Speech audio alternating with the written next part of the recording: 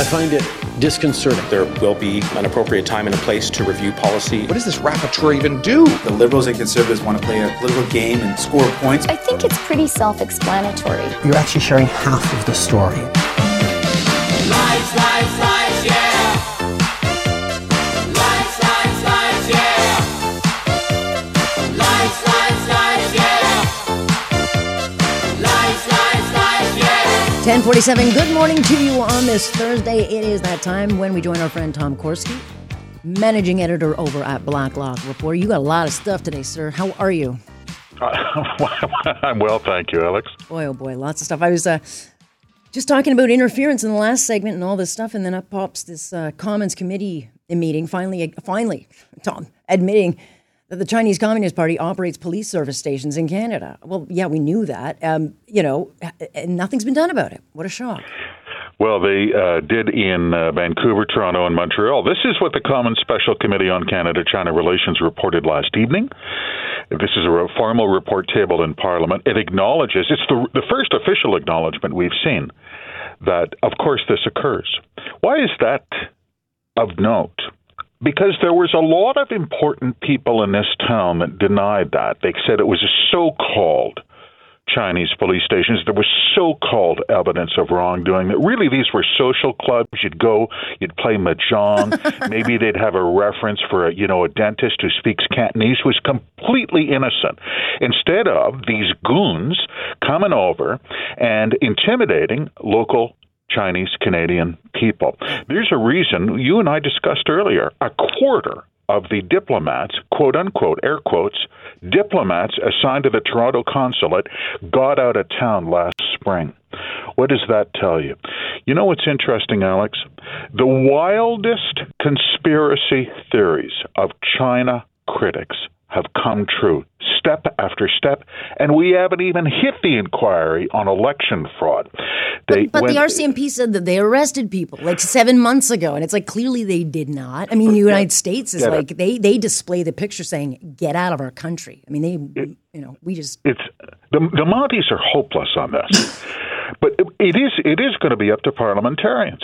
But everything that was said, and over, apologists said, no, that's crazy, that's conspiracy talk. When you say Chinese state companies are making payoffs to Canadian researchers at universities, no way. That's been confirmed in committee. Here you have this committee confirming police stations. The China inquiry will confirm that they targeted conservative MPs. This was bad, Alex, and a lot of people knew, and they did nothing, and they played stupid. Yeah, and they continually do so because they get away with it. But again, admitting there's a problem, finally, months and months and months and months later, I agree. Is a step. I agree. And then there was another committee that they've rejected an investigation of Liberal Party records concerning, independent MP Han Dong, who is trying to get back in the party. And chasing we are led to believe his libel action for those who reported accurately that he had some odd connections with the embassy and the consulate in Toronto. MP Dong, this is my favorite part of his legal filing at Ontario Superior Court. He admits he had at least 12 contacts. He wasn't sure. At least 12 times. He spoke to Chinese diplomats, including, so the special rapporteur determined, during the 2021 election.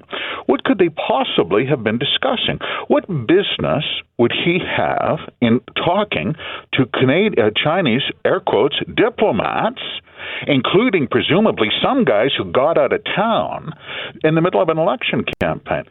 This is why we needed a judicial inquiry. This is why you're getting one in January. Of course, no one has a vested interest in getting to the bottom of this except the people. But that's why you have inquiries. Right. But are they going to get to the root of the allegations, which are that this was a there were questions about getting nominations, raising money and all that. Are they going through that? That's the concern I have, is that they're not going to get into the other levels of the party fundraising and the nominations. I think actually that's short work, Alex. Believe it or not, I think that is not a tough chore.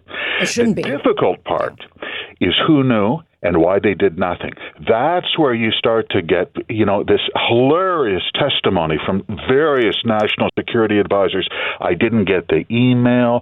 I was on vacation. That email, it went to someone else. It was down the hallway. Bill Blair's testimony on this has been frankly pathetic. No one wanted to know. That's going to be the hard part, because you know what? You could have people abetting felonies.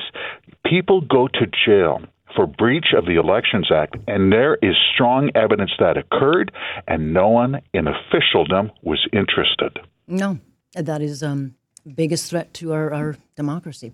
And then, of course, Parliament apparently must protect Canadian Jews from hate mongers. This, according to Yves-François Blanchet, who kind of says the obvious, given his province is seeing the most of it, albeit Toronto, Ontario is not much better. But like, why have speech and hate speech laws if they're not being used? And I got to be honest, Tom, the Prime Minister, all these leaders, all the politicians have been very, very quiet for the past 7 weeks. They've kind of said a few things, but we see all this hate and no one's charged.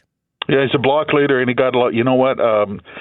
He's the separatist, but he got a lot of credit for this. He introduced a private bill, and he identified a serious, serious problem. And the problem is there's this odd exemption to hate crime prosecutions under the criminal code that says, well, if you are invoking some sort of religious text, that you should be immune from prosecution.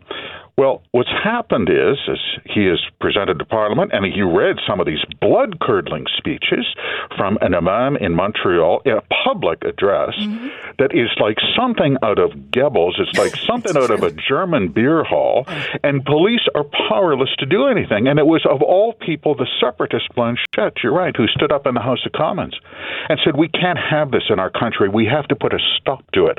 This is going to be an interesting vote, because that bill, that goes up or down. That's a plain called up divisional vote. You're going to have to stand on your own two legs and either vote for that or vote against it. It's going to be interesting. It will be very interesting, because this is the moment you see who is standing on what side of history. And again, I agree. It's no point in having hate crime laws if you ain't going to use them. Meanwhile, Blanchet also stating the obvious. We talked about it a little bit last week with Christmas. Remember, there was a report saying that Christmas is offensive, according to the Canadian Human Rights Commission, that it's an obvious example of intolerance and colonialism. And of course, François Blanchet is saying, you're telling me good old Santa Claus is racist? I mean, has snow become racist?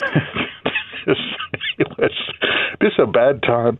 These are bad times for the Canadian Human Rights Commission. You know, they never felt more vibrant and alive than they did in the last 2 years. And, the heyday of the witch hunts and, she's a racist, he's a racist, and there were people getting fired. He's a racist, you're a racist. They were. They were having a heyday. And they took it a bridge too far. And God bless him, the bloc leader, you're right, he stepped up again and he said, essentially, I'm translating. He said, I'm so fed up with this. And his entire caucus was with it. Of all people, it was the Quebec separatists who went to the House of Commons and said, you tell the Canadian Human Rights Commission to shut their big yapper about Christmas. It was magnificent. It was. Quickly, I don't have a lot of time, but an audit of the $8 million barn that doesn't house anything but paper. This is bad. This is a glorified solar-powered garage at Rideau Hall. MPs fed up, sent in the auditors. Oh, this is not going to be good, Alex. This is not going to be a good news story. Yeah, it's always the small ones like this and the other one, ArriveCan, that are just going to, I think, create such big problems. But almost done. 2 more weeks and they all go on Christmas break, so they don't have to worry about it. I'm out of time. Go get him, Alex. All right. No, you go get him. You go get him and bring it to us. Thank you. See you next time. Tom Gorski joining us here from Blacklocks Reporter. You can get that as a gift for someone you know. They have great stuff to always deliver.